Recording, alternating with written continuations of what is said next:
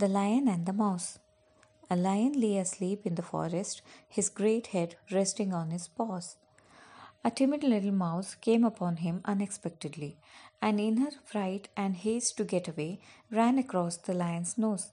Roused from his nap, the lion laid his huge paw angrily on the tiny creature to kill her. Spare me, begged the poor mouse. Please let me go, and some day I'll surely repay you. The lion was much amused to think that a mouse could ever help him, but he was generous and finally let the mouse go.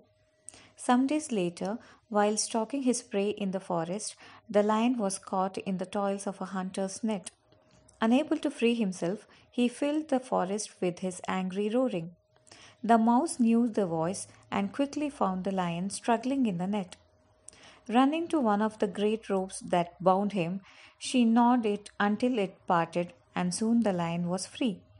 You laughed when I said I would repay you, said the mouse. Now you see that even a mouse can help a lion. Moral of the story is a kindness is never wasted.